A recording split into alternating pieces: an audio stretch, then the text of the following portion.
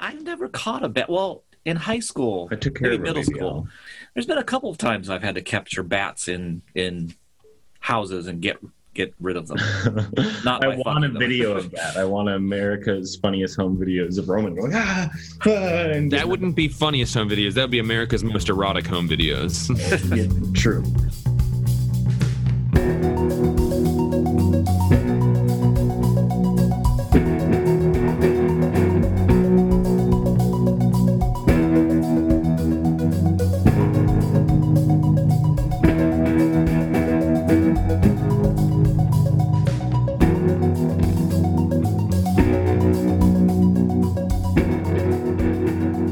My urethra is the biggest urethra.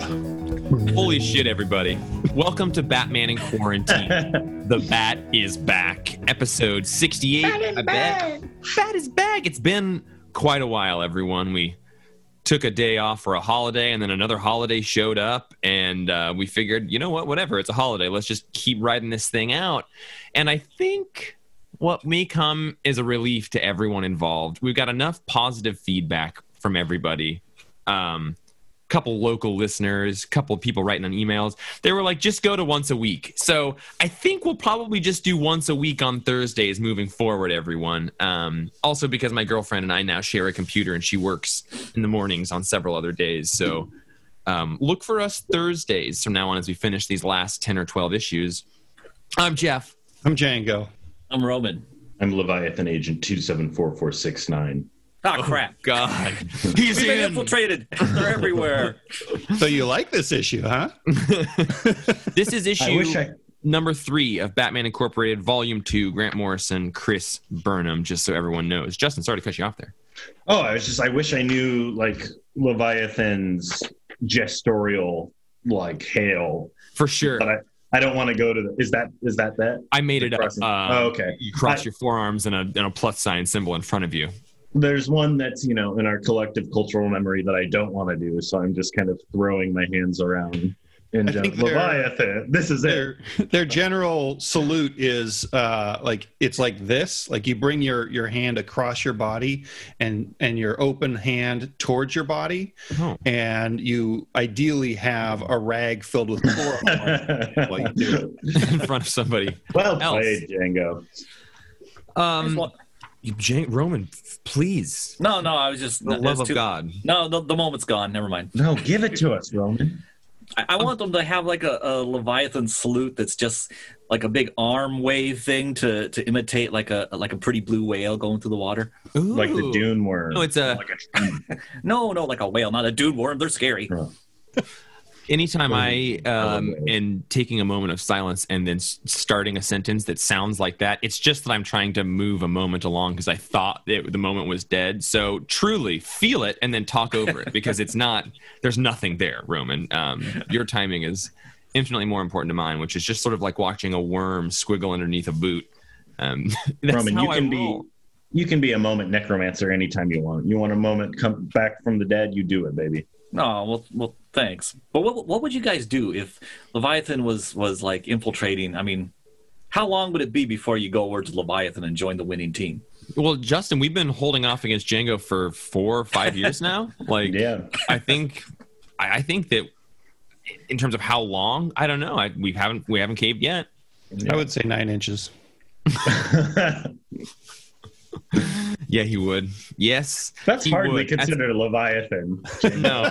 No, and it's aspirational at its core. Lied to.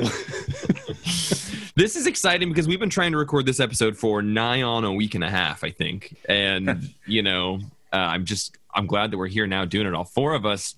Matches Malone. This is rad. Okay, so guys, let me just tell you what I think happened in this issue, because the exact spot to spot, we got a great 3-page sequence here that sort of opens up just showing the infiltration of Leviathan into Gotham City, schools, politics, very Fight Club-esque.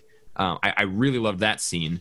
But after that, we're taken to a bar with a lady singing, and we're introduced to Matches Malone, which is, we know, as Batman in disguise.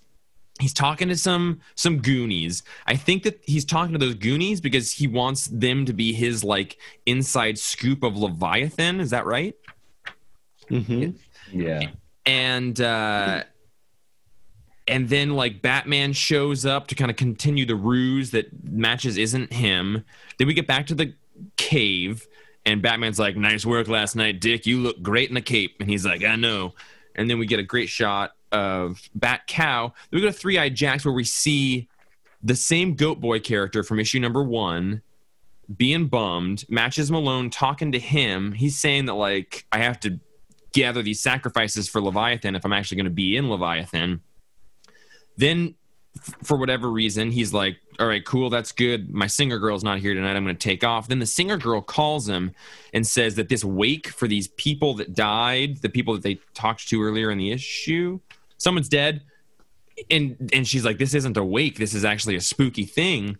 So Matches Malone goes over there. And then did he get tricked again by another damsel? Another red-haired damsel? Mm-hmm.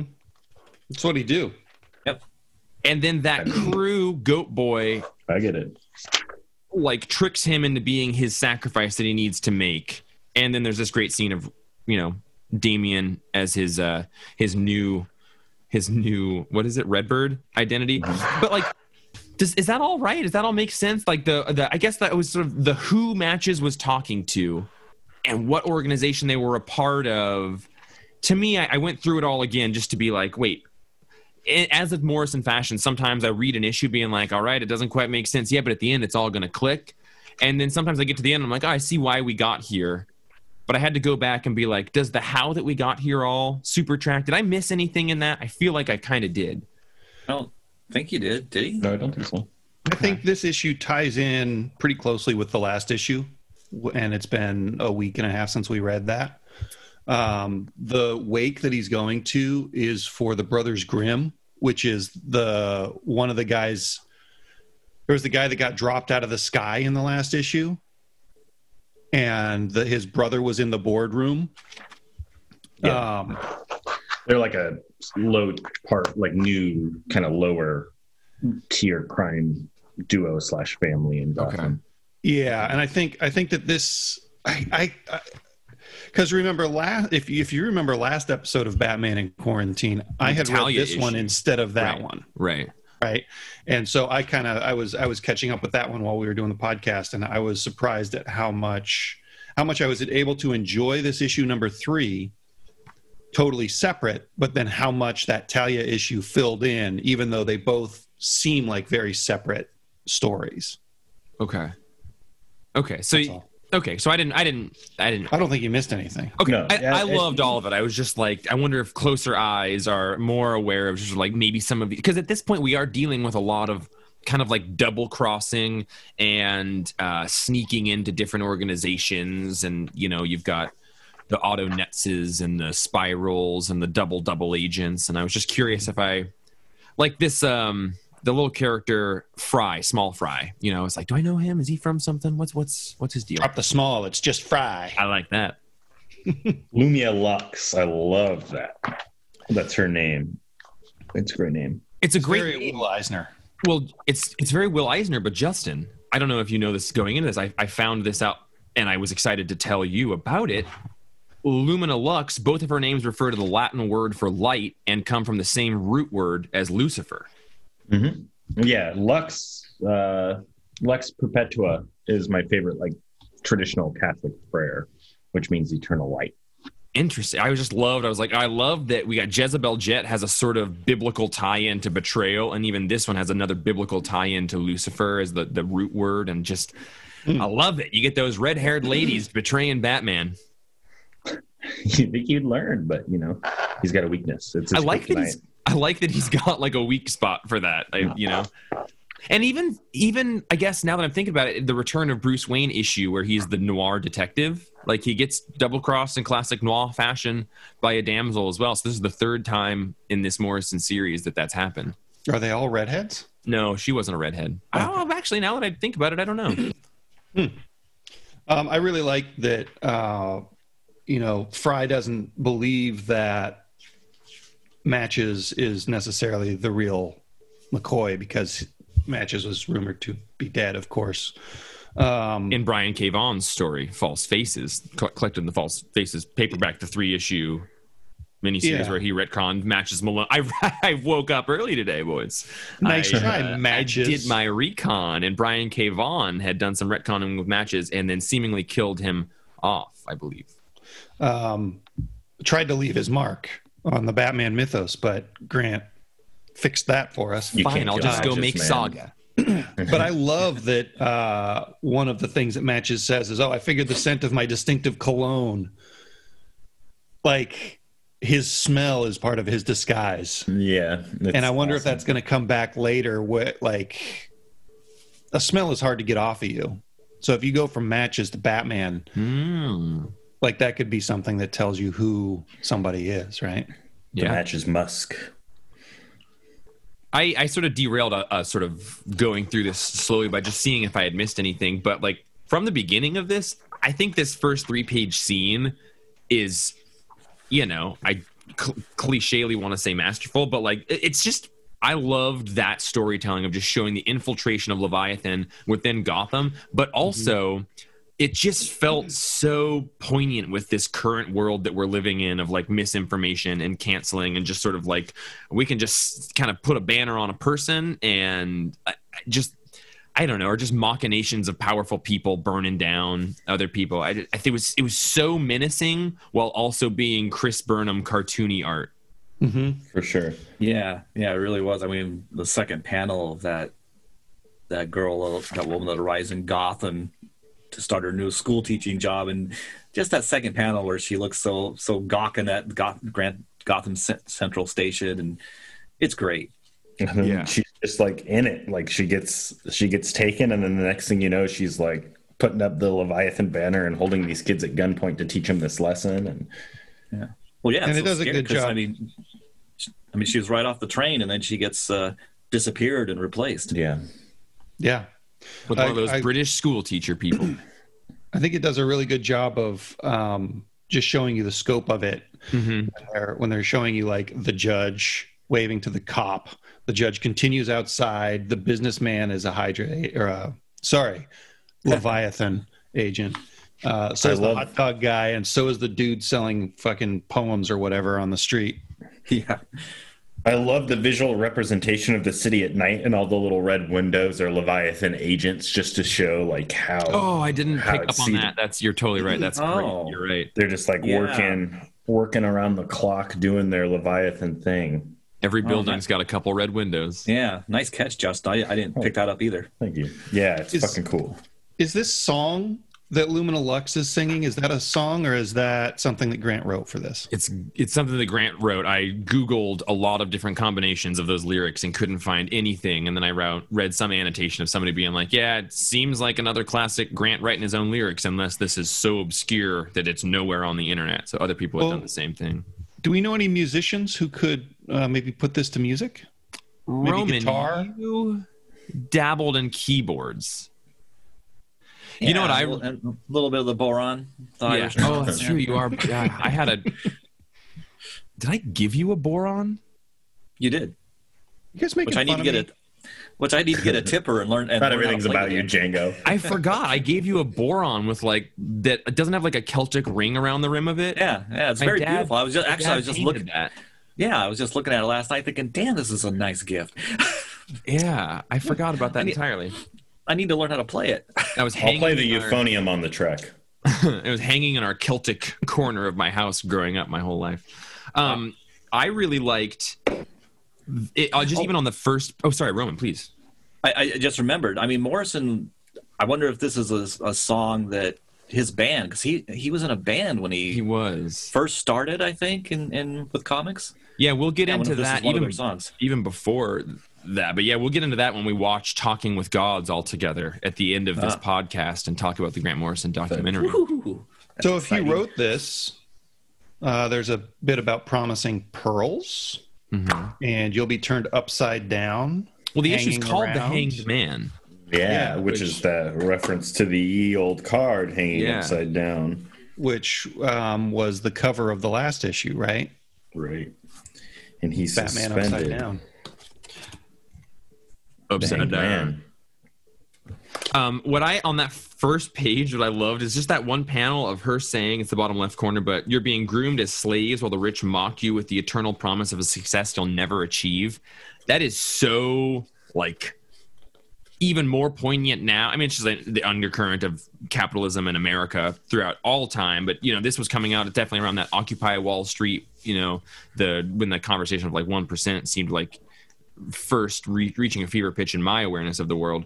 But on the back of that panel, I love that there's a poster hanging that says pop pills instead. It's got a marijuana leaf with a red line through it, and it says pop pills instead, which is, as a guy who smokes a lot of pot, I love it because America says like, no, here's your painkillers, here's your antidepressants, here's all of your pills to get you addicted because it's essentially synthesized heroin by doctors.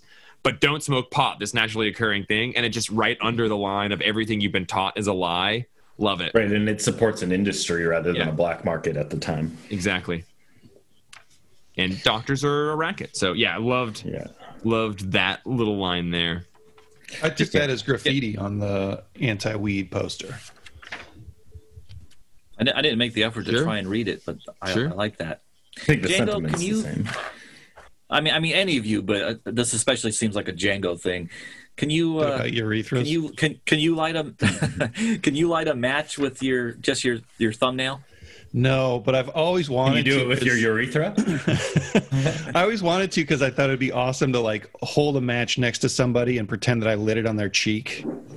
Wow, you're a real fuck. Oh gosh, in the scene where he does light the match, the way that the flame reflects the bat cowl in his glasses is awesome. Yeah. Beautiful stuff there. Thought I had some matches. Yeah. I was going to try to get us in a little trouble. I've always wanted to see, oh man, it'd be great if Morrison did a story with just Matches Malone and Plastic Man, but just as his Eel O'Brien character and just the two of them being gritty in the city. I remember when this issue came out, I had a friend who was like a kind of cynical friend who would be like, I don't, like that's not, this character's dead over here. That power level doesn't meet up, or these things like, and I remember like having this issue coming out and just sort of talking about how cool I thought it was that Matches Malone was in it, who was a character I did not know about until this issue, but I had to get online and find that out. And I was even like, this issue I think was kind of a key moment in me deciding that finding these kind of stupid by today's standards Silver Age things and then reintroducing it is cool. Like this issue kind of like taught me like, oh, this Matches Malone thing that would have been kind of dumb in this, like, it is a 70s thing, like to modernize it is cool to honor the history of the character. And yeah, I mean, I appreciate this issue for kind of setting me down that path of learning some things and realizing that the history of it is all very cool. It's a different fan who reads comics in order to compare the power sets from the back of the action figures versus somebody who's just there for, more of the storytelling side of things. Mm-hmm. And that's like, I've never been interested in those conversations. Like, oh, well, if you look at this chart, then this character would definitely be able to punch this guy better. I just never cared. And a lot of people my age kind of grew up with those action figures and those stats being canon. Well, it's like, with when you and Roman were growing up, because you guys are like 6 months apart from each other. Mm-hmm. And I'm 36. And he's 36 and a half. So, but the Marvel Handbook, right? Like that was a book that came out that even adults now come into our shop looking for, right? And mm-hmm. And I think because it was before the internet and stuff. So like if you really liked things, you would buy these handbooks and stuff. And your way of, I think it's probably easier to kind of memorize stats and heights and everything to engage with it than it is to like hunt down Wikipedia articles of obscure things because it didn't exist at the time. So I do get it, but there was a time in the comic shop where like, I don't know, a cover had come out and a customer came in and they're like, I'm just upset because they're drawing Wolverine is only like a foot shorter than Thor. And I was like, is that wrong? And it's like, he's supposed to be like 3 feet shorter. I was like, I don't know. There's also like a personality type that wants to measure how realistic things are in not realistic situations. Like I had a friend who like, lent him the Killing Joke, and there's one scene where there's a poster on the wall, and from the next panel the poster on the wall looks kind of different and the face looks a lot shittier than the other panel, and it like took him out of the story, and he just kept pointing that out. And I was like, that's what you took out of this whole thing? Like that is the thing that killed it for you, even though almost every other panel, if you're just going from like a panel to panel like art basis, is almost flawless. The fact that one poster isn't in the right spot and the face looks different in comparison to like all the political commentary and all the things that book does, that's like, if you're going to measure it on that level, then nothing's ever going to be good. You know, I think like just given that the four of us like, you know, are doing these podcasts, I have been doing a podcast talking about individual issues for years. You know, I think that it's easy to confuse criticism with like commentary or critique, right? I think a lot of people feel like if they can point to something being wrong, it can make them feel as if they're like an informed reader or something. Yeah. And you know, I try really hard not to do that just on my like regular podcast, because I think it's an easy trap to fall into, right? Saying something falls short means that you identify the topper version of it. Yeah, I think there's a place for some criticisms, but when you're constantly just trying to nitpick the thing as like not being valuable for your time, you know, I don't know if that's always good. I think there's a way to like criticism can honor the medium as well. Exactly. Yeah. And it's not without it for sure. Roman, you've just been smiling to yourself over there for like 90 seconds. What's going on? I just reading some of Match's dialogue, and same as when I first read this, first few times I read this. I have a feeling which quote. I just imagine Batman has so much fun playing as Matches Malone, because he gets to do all this great, you know, film noir, tough guy, sleazy guy dialogue. He's such a car salesman. He's such a car salesman. You could just imagine him sitting in the Batcave going, "Oh, this will be a great line. I could never say this in my usual lives." The definitively Roman line in this to me was, "I'm like true love and nuclear war. There's nowhere to prepare for matches." Like, you know. Yeah, that was a great line. And I love the one about send your mutt for some drinks. Mine's club soda, at least until I'm through my antibiotic course. I can talk STDs all night. Yeah, another definitively Roman comment. I just like how like Batman wouldn't drink, so he has some elaborate excuse of within the like Matches tough guy thing that like of course he's on antibiotics for STDs. It's not that he just doesn't drink. I'll have no duels. Yeah. And did you guys? I totally missed this part in the story. I didn't know it until I read the Cody Walker, the Doc Walk essay on this issue. I fucking forgot about Doc Walk. I've been forgetting about Doc Walk on this second volume of Ink. There's been a lot of his I've forgotten, and went and read the appropriate essay like after we did the podcast. But the part I missed that he pointed out to me was, and especially because Doc Walk, he pointed out, well, clearly these guys. And I was like, yeah, oh, fucking Doc Walk. Wasn't clear to me at all. Matches when he confronts the two thugs.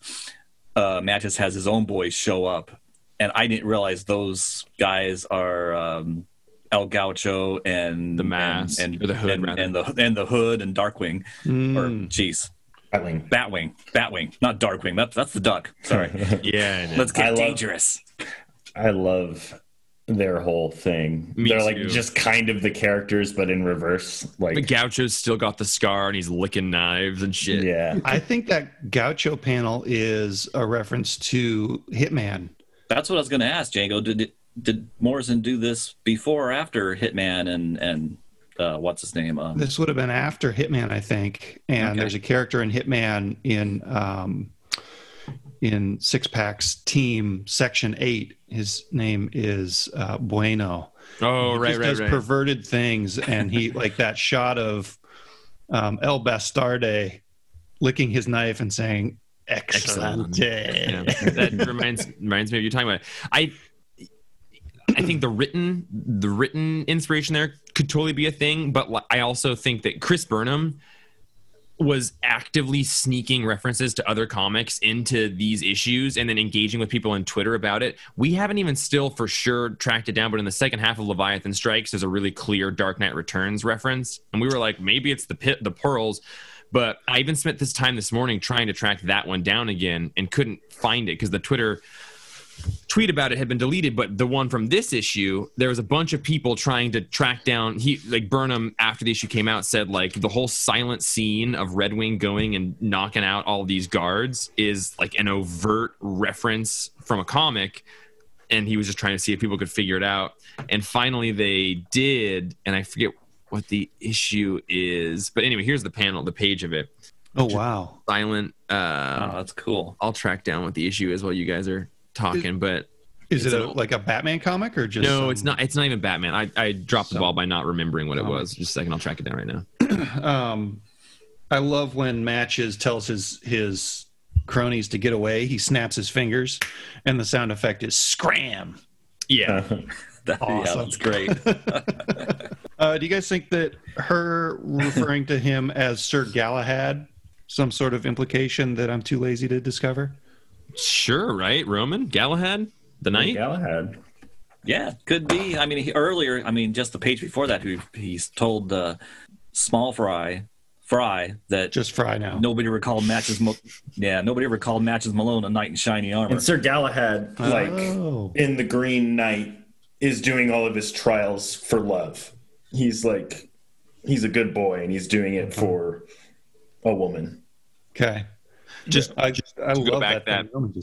Yeah, that page was from Strange Tales 179, an early chapter in Starlin's Warlock saga. Huh. Like Burnham went out and just overtly made that tweet finally after somebody finally getting it. Arrangement. That's cool. But yeah, the Galahad thing, I was like, I'm excited to hear Roman and Justin know what that is because I just remember like the Green Knight and Galahad coming up in Once and Future. Although, did you guys notice the Three-Eyed Jacks Twin Peaks reference? You Galahad boys. Oh, is that what that is? I thought that name. One-Eyed Jacks was the hidden bar that Audrey Horne's dad ended up secretly owning and then almost having sex with her in. I don't know if anybody read Twin Peaks, the Ginny Hex special this week, but there's a character who goes by Three-Eyed Jack in that as well. And I don't know if that's an older DC character or not. Well, some people hypothesize that that's a reference to the Joker, since Jack is the Joker's name all the time, and like third eye for the Joker seeing the plot. I think it's a Twin Peaks thing personally, but I thought it was interesting. Like the logo. Oh yeah, Justin, you and I have been talking around getting a tattoo for a while. Mm-hmm. That's going to be our match. Oh yeah, Three-Eyed Jacks. Django, I just cut you off because I was getting a little horny about being one with Justin. We haven't got there yet. Okay. It's a couple pages from now, but there's a discussion about Dark Tower, and you were saying that Burnham worked the Dark Tower garbage in as kind of a joke for his local shop, and then it turns into something that's part of the story. Yeah. And you just said something that made me think that could be another. God damn it. Twin Peaks. I'm sorry. No.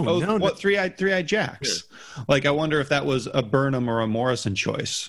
Yeah, it's a good point. What I really am enjoying about this is it seems like Burnham is freely like I wonder if the script was, hey, follow this Strange Tales panel, or Burnham was like, I got to do a silent beat 'em up thing, so I'm going to follow this. I kind of think it's a Burnham thing. Like I think he's having a lot of fun with sneaking references with things in. Although Dark Tower is a trickier one because that actually those wording is coming into the script here, whereas it was just a visual throwaway gag earlier. But I wouldn't be surprised. I think Morrison really likes feeding off of other people. So Bat cow. Got a bat cow in here, boys. Bat cow.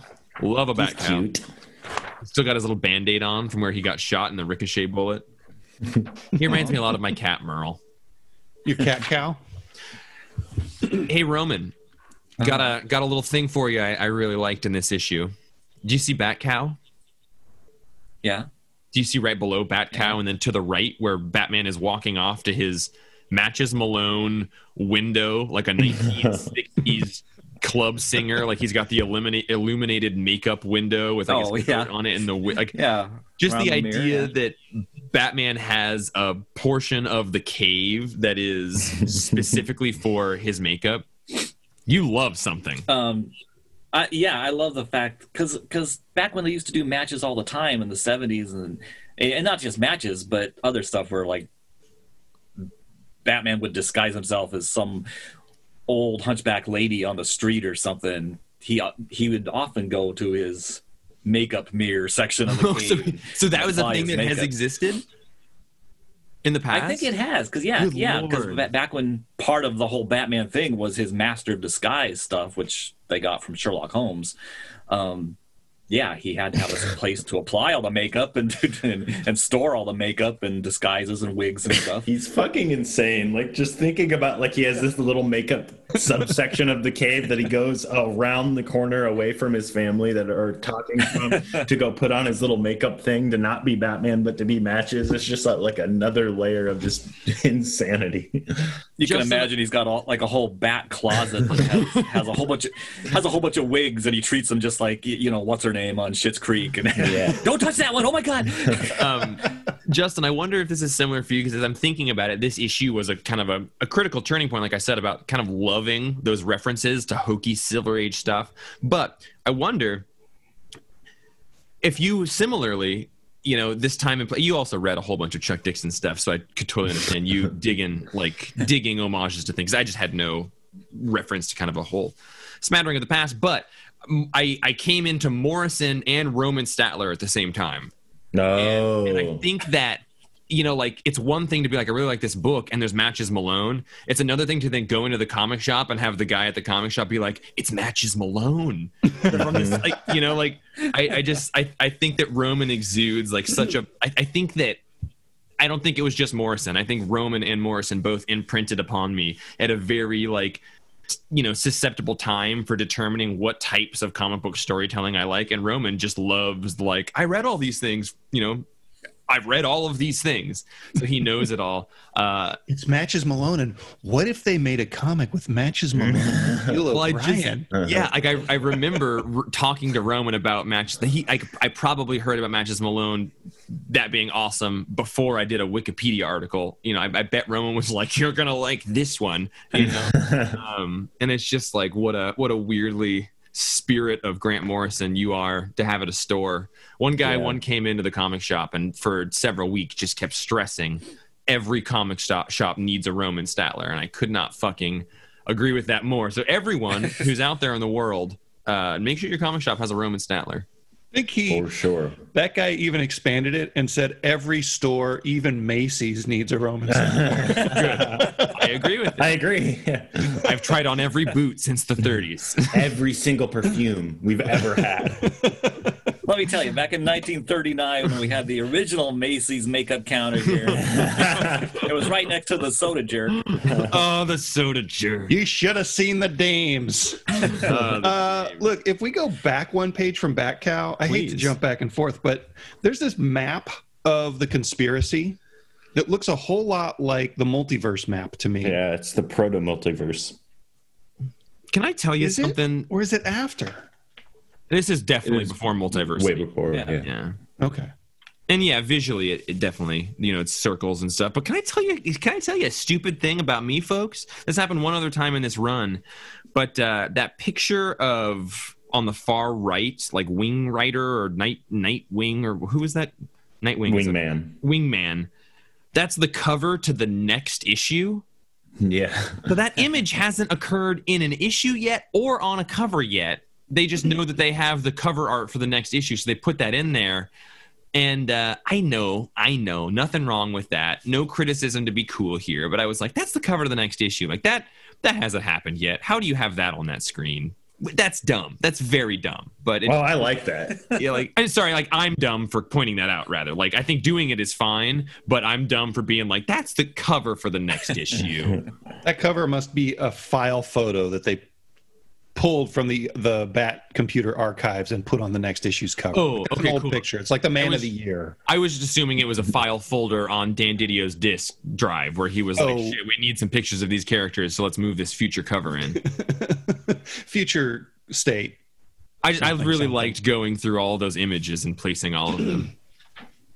Yeah, and it's interesting that one of the things that Doc Walk mentions is that, and he makes a kind of a deal out of, is that Darkseid and the Hyper Adapter aren't pictured on this map. But I think, well, why would they be? Because this is all stuff that's directly tied into Leviathan or sideways tied into Leviathan, and those two things are kind of cosmic, mystical, symbolic. So those wouldn't be on the map, I wouldn't think. I don't think Batman would put those on the map. I think you're right.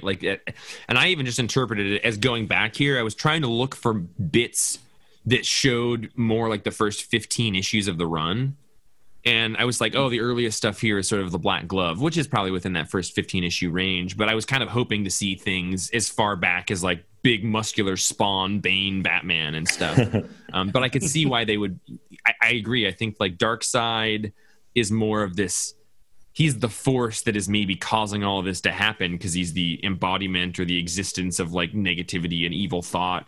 But he's not necessarily a button you point to on a map to say, here's our bad guy. Yeah, he's not part of the whole deductive process. Can somebody tell me who, and this is just going to show how many comics I read in any given week, who's the genocidal madman that Damian is saying he killed and is being punished for? Nets. Okay. Oh, right. Yeah. Do we still think the Joker is dead? Isn't there a new Jimmy TIV Joker book coming out? I mean, It's the most the time that we twisted read thing this I've ever comic, done for DC Comics. it's Vanilla Bean. He's just MIA. Okay, but he got buried in a coffin, like. That's Mr. Hurt Dr. Hurt got buried in the coffin. Joker ran up, and Joker got away. Hey, I think Mr. Hurt is definitely how we should be referring to him now. Mr. Hurt. Mr. Hurtsies. Joker got away. Joker hey, did run away. Man, I read Django's too many staring comics. up. Yeah, I thought I'm he sorry, did. guys. Oh man, I just turned the page and saw the Three-Eyed Jacks logo in the window. oh no, Batman. Oh, sorry. I hadn't noticed before. It's got three eyes like Leviathan. Does Leviathan have 3 eyes? Well, I guess I said that wrong. It's got eyes on it like Leviathan. It uses in the symbol. Okay. So what were you saying, Justin? Oh, Joker Got away. Hey. Yeah, Batman punches him and puts him in Arkham at the end of Batman and Robin. There's he runs away from killing Mr. Hurt. Mr. Hoitsies. Mr. Hoitsies, and he clocks him real good in classic fashion and drags him to Arkham. So that's where he is at this time. Okay, that was all the same issue, and I jumbled top hats and father's masks together in my head, I guess. And not only that, but I think because Justin just spurted it in my head, but I feel like it was a Fraser Irving panel of them like throwing him in or something, and just a Fraser Irving panel you appreciate for its beauty, but it's hard to be like exactly what moment came before. Yeah. So. Hey, I just wanted to bring up in that Three-Eyed Jacks, and this could be a nothing thing. There's the graffiti around that sign. There's an alchemical symbol I recognize, but don't remember exactly which one there is because there's just like a gajillion of them. Is that the one with the triangle on the top?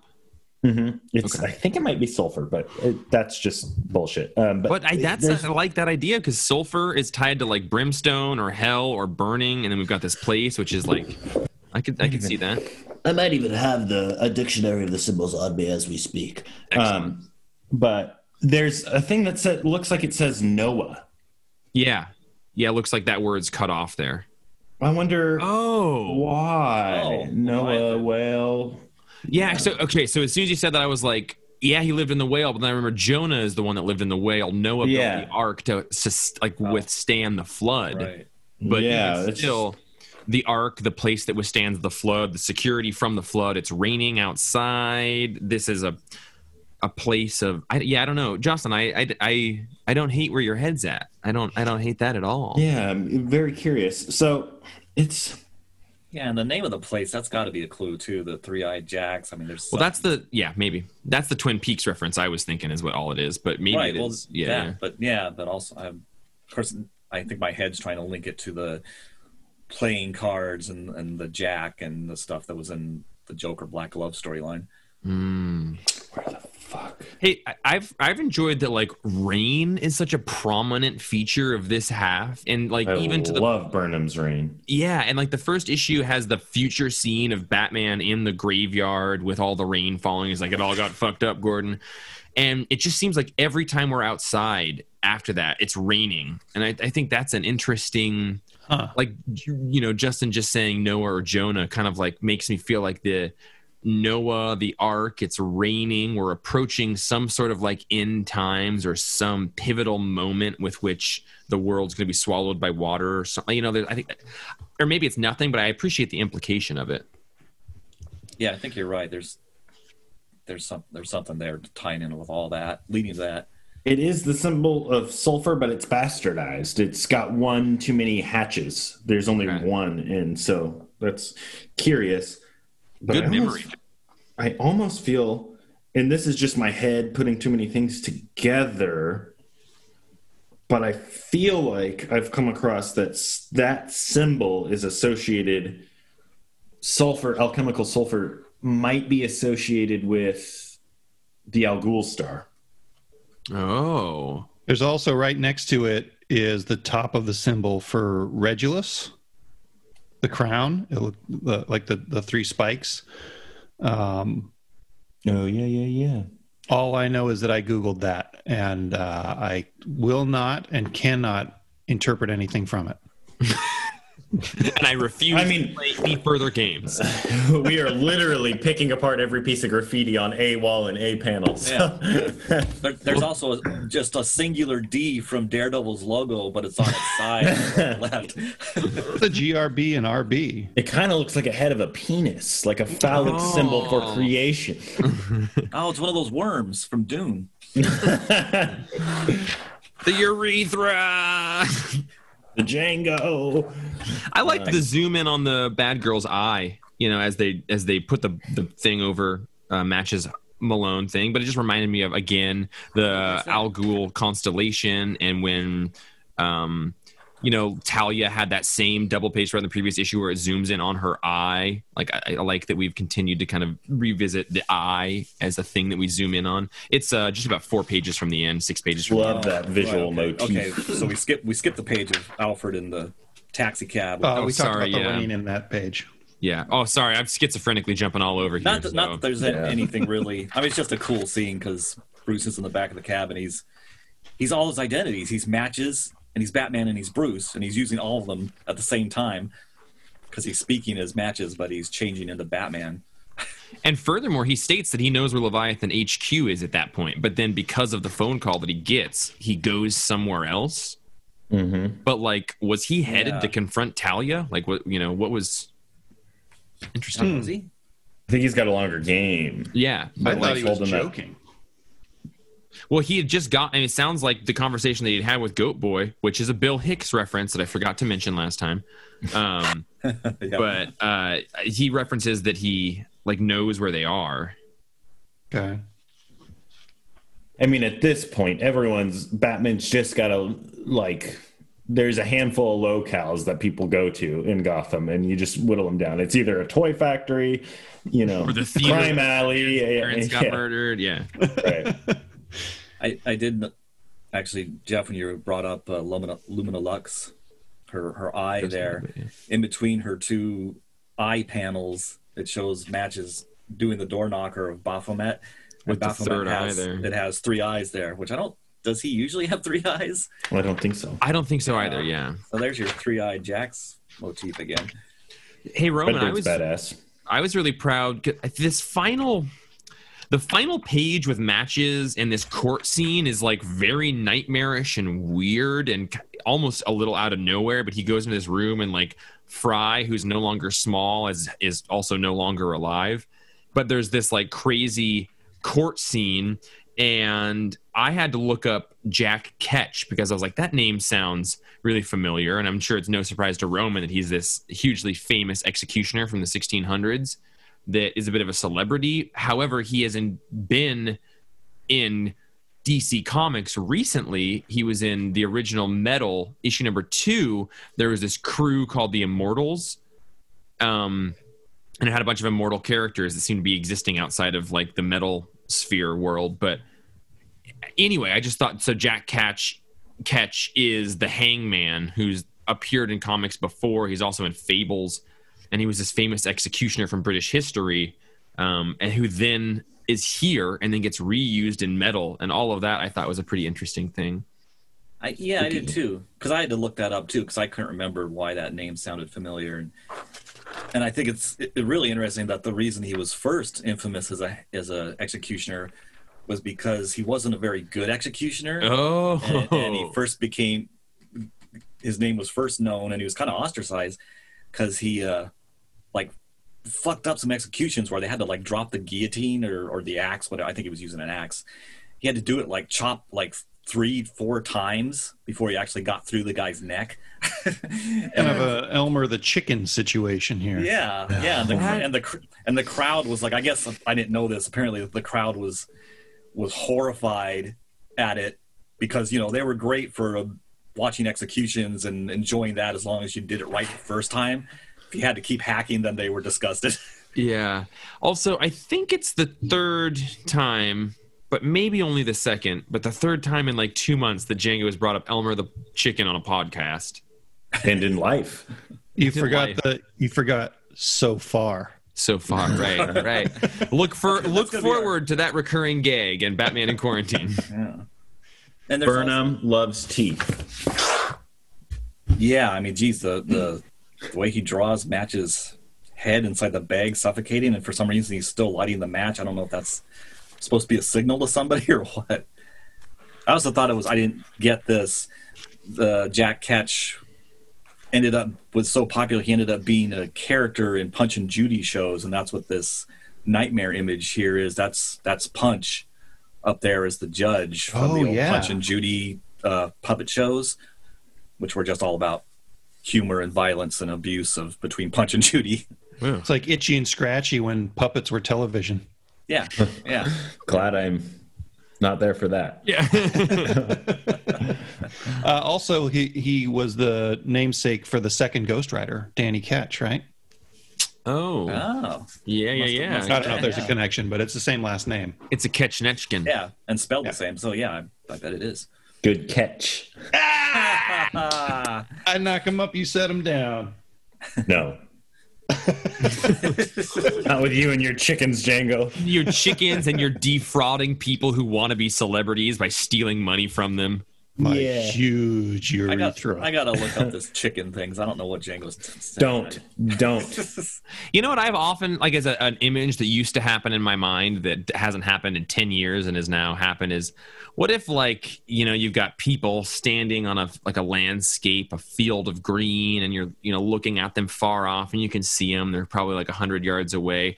And then a giant cock from the sky comes down and runs into the earth and it shatters it a little bit and the urethra is right over where the human being was. And then it ascends back to heaven and the person is gone, like the urethra ate it. That's what happens in alien abductions. Okay, sorry. So yeah, that's why it's gone. That giant circumcised cock from the sky took that man. It swallowed him up. Yeah, the way I picture that, as Jeff was describing it, was an animation off Monty Python. Yeah, like the flat stuff. Except a little dirtier than usual. I just imagine the urethra makes a vacuum noise, and as it's above you, you start to get pulled up into it. You're like, no! I just want to be clear. Yeah, you would. I have a huge urethra, but it is proportional to the rest of my anatomy. Right. So he wants you to know that while his urethra is enormous, the penis that houses that vacant hole is also a very large earthworm from Dune. No one will love me. The sparks must flow. And then the Red Robin, the Robin Red Wing outfit is Redbird. The chicken finger. Redbird. Thank you. Yeah. Did Redbird ever? I can't remember. Well, I guess we'll find out next issue if Redbird appears more than for a couple times here. One of the cooler, like Robin-esque, adjacent character costumes in a long time. I like it a lot. Oh yeah, it's way cooler than. Oh, what did? Sorry, I was going to make a joke about the current Drake. It's way cooler than Drake. The Duck and the new Spider-Man outfit. It's a very Chris Burnham costume too. Well, my book has them working on the character designs for it. I wonder if yours does. Mine is a comic book. Right. A floppy issue. It's got like all of the. It's like not both as big of as them Jeff's together working on it, but like just different costumes, different so helmets, cool. and then all the different ones, and it's got the little. I love that. Yeah. I think it's interesting. Morrison's note is just a really vague scribble, like he always does with his scripts. Like an image where it says. Like Damian's original look from Batman 656 to 658, but with red where it was white, an added cape with leather flap overlapping the feathers, helmet, maybe, how to do a dynamic Redbird emblem, red chest, reverse suit colors, ? Chris, this is all I have for Redbird, Damian's new ID. See what you can do with the basics. He'll be mostly in the shadow on the covers. That is super cool. The Redbird logo... That's why I love kind of knocked out of the black leather.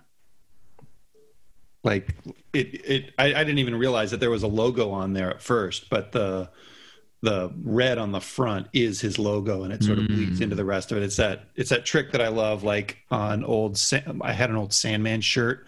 It was a black shirt with all of the Endless standing there wearing black, and they didn't print any black. They just let the background of the shirt be the color of the characters. And this costume does the same thing. Great What's more perspective interesting shot than there. that Is that Django had a Sandman shirt? Yeah. Yeah, I'm totally with you. Yeah. I want my Sandman shirt back, and I want my Lobo shirt back. I was about to move on from Justin, but that was the same thing I wanted to say. Was like, you don't like Sandman? Enough to have a T-shirt. Yeah. The final page. Burnham puts these great perspective shots in, and I think that's one of the great indicators of like just his artistry beyond his experience at this point. Like that, the way he throws those dog heads in there that are like at the camera going towards it. There's just, I'm so impressed by him shooting for the stars with this series. And I read the first couple issues of Die, Die, Die, which is his current project of the last several years with Kirkman, and I just kind of bounced off it because I didn't love that writing, although I do love Kirkman's more soap opera stuff.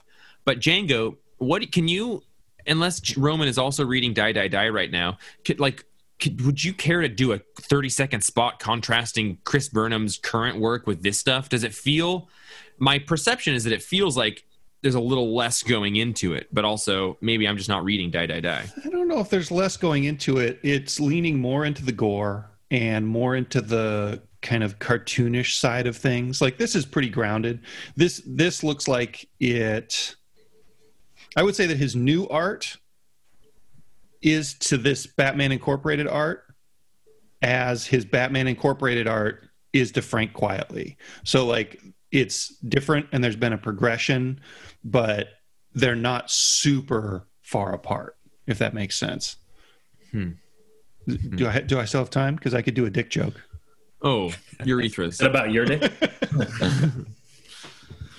Yeah, I'm interested. I want to read Die, Die, Die, but I don't know really how much I would actually love the story. But I'm curious, does anybody else have some other thoughts in here? Like Roman, you patiently let 3 very loud boys make penis jokes over you, but you are Matches Malone. Is there anything that has been glossed over that, please? Roman is better at karate than Matches Malone. Karate.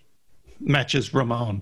Oh. Matches Ramon Villalobos. That's because I can see better because I can take off my sunglasses at night. Django, that makes up for every dick joke you made on this podcast that matches Ramon. You just put me back to square one, motherfucker. Enjoy your box. The box that we've put you in. No other connotations associated with that. The kill box. Oh. A good cut. Hey, Oh, sorry. I want Please. to start doing next issue already. Me too. Okay, well, maybe we shouldn't do once a week. Like, I'll do more. I don't know. We'll end sooner isn't the problem. And then all of our friends that we've made on this will be left alone, and we won't have this wonderful interaction with all these people that I've come to love. Oh, speaking of which, let's keep it once a week. let me get the emails open here. Ooh, hey, yeah. This podcast is called Batman in Quarantine. We started it in this pandemic that's tied to this sort of, in my life, something that's never happened. Django and Roman are 36, only a touch older than us, but I don't feel like anything has ever happened like this in their lifetime. So that's really cool. This since 1918. Yeah, exactly. So it's really cool that I feel like this project started out of it, and this all of the people listening to it, have found it during this pandemic. That was an attempt for me to say, if anyone listening to this is getting the vaccine, let us know. Fuck yeah. If anyone listening to this got the vaccine, send us an email. Cough in our mouths. And just be like, bam, Vermont's got vaccine. Texas has vaccine. Scotland's got vaccine.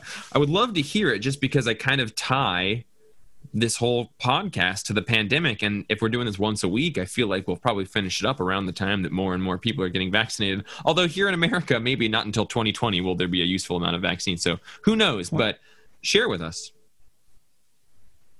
2022? What did I say? 2020. Yeah, that already happened. 2022 is what I heard. Like an embarrassing amount of time from now. Yeah. Oh, we're just getting into some cool like backwards time stuff within the podcast, just like within the Morrison stories. It's Morrison thing is taking over us too. Oh yeah, Django. How did 1918 work out? Did that turn out fine? Took a while to shake everything out. Of his urethra. When you have an urethra that long, you really have to just sort of bat it around and hope that those. But the plus side is that guy never has to worry about kidney stones. Hey guys, from Andrew Carlson regarding issue number 2 of Batman Incorporated. Really loved this issue and had a few points I wanted to bring up that were particularly memorable for me. Let's bring Andrew Carlson, friend of the show, on here via email to just sort of unload his thoughts. 1, the constant focus on Talia's eye, the eye of Gorgon. Loved it. 2, Talia's little drawing of Roz as she runs down the stairs to greet him. I think Roman brought that up. 3, the ability to instantly recognize the fortune teller as Melisande, Talia's mother. Wow, Roz did her dirty. Number 4, the battle scene in the underground London base was awesome. Roz's claps once, and in the blink of an eye, Talia has killed everyone. Wowzers. 5, Damien Dark. He showed up and kidnaps Talia. How fun. He is the CW shows. Neil McDonough, I don't know, CW plays him. Best in Legends of Tomorrow. Very good. 6, guys, come on. Batman is literally holding his disguise. He was the little old lady in front of them on the train. Good Lord. I know, I loved it. He literally, that panel is taken from the original issue. 7, she was definitely letting herself get regularly kidnapped so she could let Bruce rescue her. I mean, why else? It was so well done. Oh, I didn't think about that. 8, the inclusion of the maybe she drugged him, maybe she didn't, was handled very, very well, referencing Talia drugging Batman. Like, did she just give him a stimulant or increase his sperm count, or what? What's his logic train? Or did she give him 2 potions? Is it the same thing? One is the healing snakes, one the love potion. The whole idea that she has put Damien in almost the exact same situation her own father put her in, and Burnham's gorgeous capturing of that, down to the red room with the lines, Talia and Damien both seeing their fathers die and return before their eyes, even being somewhat rejected as soon as they return from death, constantly missing parental figure, always the second thought to the one that they truly love, Roz loving his ideal world and Talia loving Bruce Wayne. Man. Anyway, love your episode on this. Had to bring up a few things I thought you missed. And I'm so fucking excited for Matches Malone. God damn. Thanks for everything that you do. Andrew Carlson, I just want to add that you sent a message to us on like Monday to me. And he was just like, I am so glad that you're not recording any podcasts right now. Because that's the day that Batman in Quarantine would have gone up and Perfectly Acceptable Podcast would have gone up. And thank you for that encouragement. And yes. And I got one more email, everybody. Great catches, Andrew. Fucking awesome. Yes. Yeah, absolutely. Andrew. Especially that hot bit about Roz and Bruce and Talia, like the kids always being rejected and neglected. God damn it, Justin. I just wish that you and I could get back into our giant bed. A giant cyclical bed. Justin and I had planned for years and then finally built this sort of stone temple with a giant cyclical bed in the middle that has a hexagonal table in the middle of this giant cyclical thing where one of the two of us will wake up. It's usually Justin will wake up, find a yak, kill the yak, milk the yak first. The yak, then kill the yak, cook the yak meat, cook it on the table, and I wake up to the smell of fresh yak meat and yak milk. And it's just been so long since we've been able to be shirtless together. Well, we can't get to the airport to fly to the temple. That's my point. Lift and all that yak milk it takes longer to sour the yak milk than a normal cow's milk, but it's sour by now. It is. We got that butter yak milk. Yeah, that yak butter. We got a message from Chris Murphy, the one and only, the man that we love, who's got a perennium invitation to our Stone Yak Chapel. Chris Murphy, hello, quarantine. I hope you all had a warm winter holiday and that the 2021 is filled with light and laughter. A few quick little bits to share about the second volume of Batman Inc. so far. Regarding number 1, the cab driver super sniper calling himself Goat Boy credits comedian Bill Hicks for his name. Chris Murphy, doesn't surprise me that you also like Bill Hicks. Thank you. Bill Hicks was the first adult stand-up comedian I ever listened to. My sister's friend from Australia sent me a DVD copy of it when I was 12. My parents didn't let me watch it, and I would watch it alone at night because Bill Hicks is foul, and I love him. For those of you who don't know, Bill Hicks was one of the greatest comedians ever. I haven't read this email, so ever. He died too young and was very much of his time, and apparently was the inspiration behind Goat Boy. Interestingly enough, according to Garth Ennis and Steve Dillon's Preacher number 31, November 1997, Hicks is also the inspiration behind Jesse Custer breaking away from Anvil. I've attached scans. In fine, Jesse Custer, before being possessed by Genesis, was a down-and-out Texas preacher struggling to hold onto his faith. One night, momentarily drunk, he stumbled into a bar and saw Bill Hicks. I've heard that Bill Hicks is in Preacher. Custer was so struck by Hicks's integrity and honesty that he decided to dust himself off and stop living a lie. That set the stage for the action to come. If you liked Preacher, I reckon you'll like Bill Hicks and vice versa. Following on to that, there is on Netflix a documentary called American. It is a documentary about Bill Hicks, and it is a fascinating portrait of a Texas boy raised by a religious family who becomes one of the most incredible comedians ever. 2 quick bits about number 2.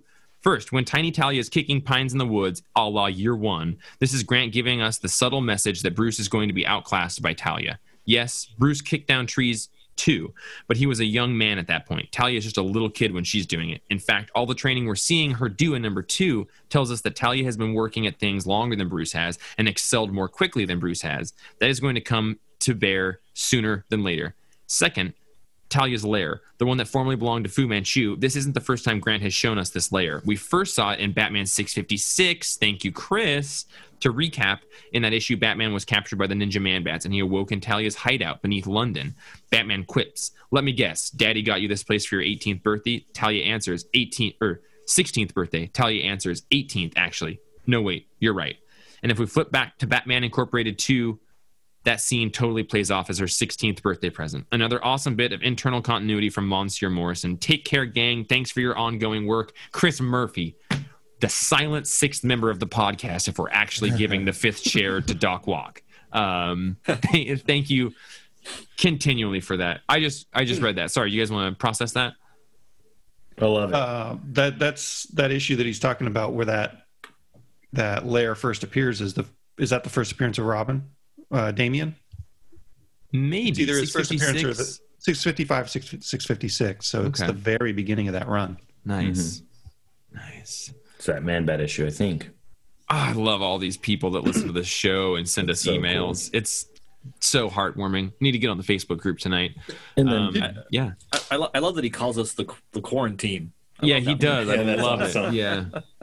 Did we know? Because it was such a shitty name that I had to create last minute. So I'm just so glad people have done. It's not. Name. It's fucking not. Okay. Well, thank you, everyone. So many little Morrison connections in there. Well, there weren't when I chose it. There weren't when Morrison chose them either. Yeah. You watch your fucking mouth, Django. Threads. He's good at setting up threads. Did we know that they had used Batman's DNA to create Tractor? Well, I don't think that we should cover that right now because we're dancing on a spoiler. Yeah, but we could explain that. I don't know anything beyond what I've read in here. Oh, wait, sorry, not Tractor. I didn't interpret that as Tractor. I interpreted that as fatherless. Did they say Tractor? I guess they did. Well, wait, when Goat Boy is crying in that bar to Matches, and he says, "I heard the rumor they used Batman's DNA to build a Frankenstein monster." Yeah. I saw. So that's that not guy. Kill a Guy. I thought that was. That's I thought that was a reference to the Fatherless. Big Bane type Fatherless. Batman. Exactly. That's Fatherless. Yeah, Okay. cop. Yeah. And we saw him kill the guy in the last issue. Wait, the Batman cop Bane is fatherless. No. it's a reference to Fatherless, not the Batman cop. And Fatherless is the Okay. guy that burst out of the whale stomach in Leviathan Strikes. Right, And he's right. the guy Oh, hanging okay, out with okay. Talia everywhere. Okay. I thought the guy that burst out was Tractor. Man, I'm bad at comics. But what we've heard is that Fatherless character somehow might have Batman's DNA in it. Is this the first time we've heard that? Or is this just the first time that I think they hinted at slowed it. down enough to read it? I think Justin's right. It's a thing that they've been hinting at, and that we've mentioned a couple times on the podcast, but I've actually removed in an attempt to provide a surprise for people who haven't finished this run yet. I'm sorry. No, I've spoiled it, not you. But yeah. Anyway, I think it's a good catch, and I think that's a good seed that they plant there. Speaking of spoilers that I won't actually spoil or attempt not to spoil, but I read the next issue ahead, and I have like a click that I don't think that it clicked back then, that clicked in this next issue, that is like a giant fucking click and makes the kind of reorganizes the thing in my brain, the whole run. And I can't fucking wait to read it now. I think it adds credibility to Morrison's knitting of threads. God. Hey, I love you guys. We've been here forever. Let's get out of here. Batman in Quarantine 60-something. I think 68, 67, 69. Nice. Maybe. Who knows? But as always, I'm Jeff. Django. Roman. Leviathan Agent 264479. If you want, I could cut the audio out of your original intro and paste it there. Oh, yeah. Okay, cool. Your original. All right. Thank you, everybody, for listening. Get us at batmaninquarantine@gmail.com. We missed you all. We're going to wipe the dust off here, and then we're going to get back to finish this thing out. And then we're going to... Oh, I had another joke about what the funny issue-by-issue podcast that we would do after this was. And I forget it now. We'll figure it out. Until then, see you all soon.